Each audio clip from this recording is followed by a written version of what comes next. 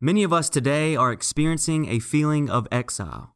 More frequently, we hear or say, "I miss the way things were," a phrase commonly spoken about changes that are, at first, experienced as unwelcome, like a relationship ending, losing a job, or losing a place of privilege. But sometimes, it is in the midst of seasons of displacement that the greatest growth occurs, and the greatest blessings are found. The exile of the Bible was a time of massive displacement, when Israel was forced to leave behind many of its norms. And yet, it was during this season of loss that the Jewish faith underwent its most powerful and transformative spiritual growth. This Lent, by exploring the spiritual awakening of exile, we pastors hope to focus on areas needing attention in the church and country today. Join us as we go deeper into the search of faith to discover what can be found precisely when we think so much has been lost.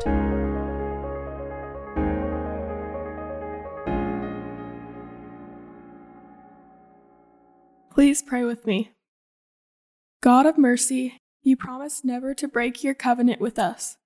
Amid all forms of exile felt throughout the generations, speak your eternal word that does not change. Then may we respond to your gracious promises with faithful and obedient lives through our Lord Jesus Christ. Amen. Our first scripture passage comes from Genesis chapter 9, verses 1 through 3, and verses 7 through 11. Listen for God's promise after the flood, and listen for God's word. Then God blessed Noah and his sons, saying to them, "Be fruitful and increase in number and fill the earth. The fear and dread of you will fall on all the beasts of earth and on all the birds in the sky, on every creature that moves along the ground, and on all the fish in the sea. They are given into your hands. Everything that lives and moves about will be food for you. Just as I gave you the green plants, I will give you everything. As for you, be fruitful and increase in number, multiply on the earth and increase upon it." Then God said to Noah and his sons with him, "I now establish my covenant with you and with your descendants after you, and with every living creature that was with you, the birds, the livestock, and all the wild animals, all those that came out of the ark with you, every living creature on earth. I establish my covenant with you. Never again will all life be destroyed by the waters of a flood. Never again will there be a flood to destroy the earth." The word of the Lord. Thanks be to God. Ben was scheduled to preach on our text for today. And as you've heard, Ben and Valerie's sweet baby boy arrived a little ahead of schedule. We're so glad that everyone is home and doing well. As the last-minute pitch hit her for today's sermon, I must admit that I focused primarily on Jeremiah 29. But even in that text and the sermon that follows, I hope that you can hear the parallel to Genesis 9 and God's command to Noah and his family to make a new home, to find a new life in the light of God's covenant with them. I'm grateful to the work of my preaching group members, Jenny McDevitt and Sarah Wiles, for their exegetical work on Jeremiah 29. Their writing was most helpful to me in the short runway to Sunday. Let's turn together to the Old Testament prophet Jeremiah, beginning on page 630 of your pew Bibles. Jeremiah has been left behind, so to speak. Following the fall of Judah and the exile of God's people, Jeremiah writes to his displaced countrymen. Hear now Jeremiah 29, beginning with verse 1 and skipping on to verse 4. These are the words of the letter that the prophet Jeremiah sent from Jerusalem to the remaining elders among the exiles, and to the priests, the prophets, and all the people whom Nebuchadnezzar had taken into exile from Jerusalem to Babylon. And continuing at verse 4. Thus says the Lord of hosts, the God of Israel, to all the exiles whom I have sent into exile from Jerusalem to Babylon: build houses and live in them. Plant gardens and eat what they produce. Take wives and have sons and daughters. Take wives for your sons and give your daughters in marriage, that they may bear sons and daughters. Multiply there and do not decrease. but seek the welfare of the city where I have sent you into exile, and pray to the Lord on its behalf. For in its welfare you will find your welfare. For thus says the Lord of hosts, the God of Israel, do not let the prophets and the diviners who are among you deceive you, and do not listen to the dreams that they dream. For it is a lie that they are prophesying to you in my name. I did not send them, says the Lord. For thus says the Lord, only when Babylon's 70 years are completed will I visit you, and I will fulfill to you my promise and bring you back to this place. For surely I know the plans I have for you, says the Lord, plans for your welfare and not for harm, to give you a future with hope. May the Lord bless the reading and hearing of this scripture. I was probably about 14 or 15 years old when our youth group printed Jeremiah 29:11 on our long-sleeve t-shirts for the youth ski trip. I know the plans I have for you, says the Lord, plans for your welfare and not for harm, to give you a future with hope. It's a Bible verse I've seen printed on insulated coffee tumblers and embroidered on throw pillows. For I know the plans I have for you. Or, to put it in the language of its more commonly used evangelistic presentation, God loves you and has a wonderful plan for your life. This means nothing would happen to me or could happen to me outside of God's plan, right? Taken out of context, Jeremiah 29:11 offers an appealing affirmation. People sip from coffee mugs with fancy scripted verse 11, finding comfort in the assertion that God has a plan for our welfare and hope. No one, however, slurps coffee from a mug bearing Jeremiah 29, verse 10, about the long wait before the welfare happens, before the hope is realized. Only when Babylon's 70 years are completed will I visit you, and I will fulfill to you my promise and bring you back to this place. 70 years. Oof. Jeremiah 29 does offer important instruction and hope for God's activity in our lives, but we ought to proceed with caution about expecting that welfare on our own terms or within our own timeline. Typical of biblical prophets, Jeremiah wrote in a time of upheaval and loss. We heard it in previous weeks. The northern kingdom has long since been destroyed by the Assyrians.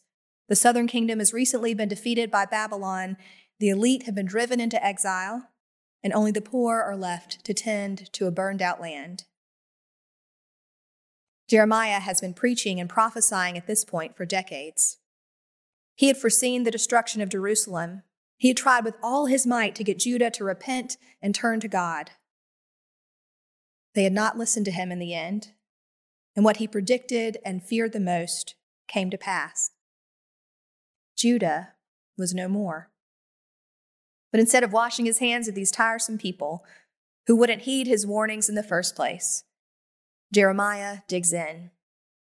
He doesn't give up on them, and he continues to relay God's message to the exiles in a far-off land. In Jeremiah's day, lots of people had advice for folks in exile. One of the most popular prophets of the time was a man named Hananiah. Hananiah told everyone not to stress. This whole thing wasn't going to last all that long, maybe 2-3 years tops.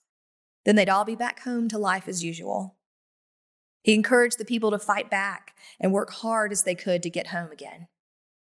His message was one of a can-do spirit and the power of positive thinking.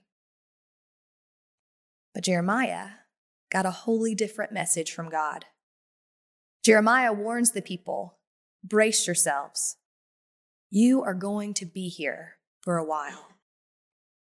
Instead of encouraging them to fight or have empty hope that their situation would surely change soon, Jeremiah said that God wants God's people to settle in. Pace yourselves, Jeremiah says. Get used to your new reality. Build a house. Plant a garden. Find a partner. If you already have children, they're going to grow up here, get married here, and have children of their own here. Settle in. And while you're at it, pray for the welfare of these enemies, because their welfare is bound up in yours now. This is your home now. This foreign land you would not have chosen. We tend to assume that prophets have the gift to see the future. That's not quite right. Prophets were not gifted with the ability to see the future, but with the ability to see the present. That may sound strange to us, but being able to actually see is far more difficult than it sounds. Prophets then, and perhaps now, have the ability to see differently than others. And because they have the ability to see the present differently, they often anticipate a future different than the rest of us would. Between Austria and Italy, there's a section of the Alps that is impossibly steep. In 1842, an engineer named Karl Ritter von Jäger began imagining a railway that might one day span the distance connecting Vienna to Venice directly. It took years of planning and dreaming. It took 14 tunnels, 16 viaducts, 20,000 workers, and 12 years before the railway was complete. A railway then that was 5 times steeper than any other railway in the world. It was an incredible dream and an even more incredible accomplishment. In 1998, over 100 years after this completion, the railway was named a World Heritage Site, recognized for the advanced technology utilized in its creation and for making this vastly beautiful, previously uncharted area accessible to humankind. It's considered a marvel of the modern world.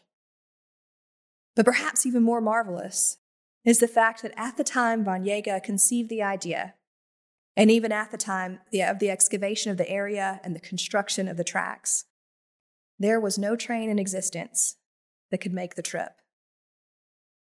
In other words, one of the most ambitious projects in railway history was undertaken with no evidence, but with complete trust that someday, eventually, the right train would come along. Von Jäger could see the present differently from others. And because he was able to see the present differently, he could anticipate a different future. As a prophet of God, Jeremiah had the brutal task of not only seeing the present differently, but anticipating a future no one else was ready for. Jeremiah had been a reluctant prophet. He didn't go out seeking the job.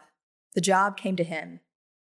He tried to exchange it for another, but God wasn't interested in negotiating. For 29 chapters, we read Jeremiah's response to a very difficult and serious situation.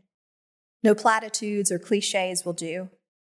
Jeremiah sees the truth like it is, and he's not afraid to speak it as he sees it. There are times when we are faced with an ugly, horrible truth. Jeremiah's words are for the days when the ground shakes beneath us and our knees buckle. We can imagine the Israelites asking the hard questions. How long, O Lord? How long will we have to sing your songs in a foreign land? Why can't we? When can we just go back to life as normal? How long, O Lord, where the pressures of the pandemic continue to loom over us? Why are thousands of young people in our country depressed and anxious? Why do tyrants in our world go unchecked? Why are nations at war and innocent people caught in the crossfires? Sometimes exile is a statement of geography, and sometimes it's a condition of the soul. It is whenever we are thrust into an unfamiliar and uncomfortable place, when the darkness feels too deep, when the unknowns loom too large, when you would give anything for just a little peace of mind. It was to those people, enduring that sort of a situation, that Jeremiah says, build homes and live in them. Plant gardens and eat what they produce.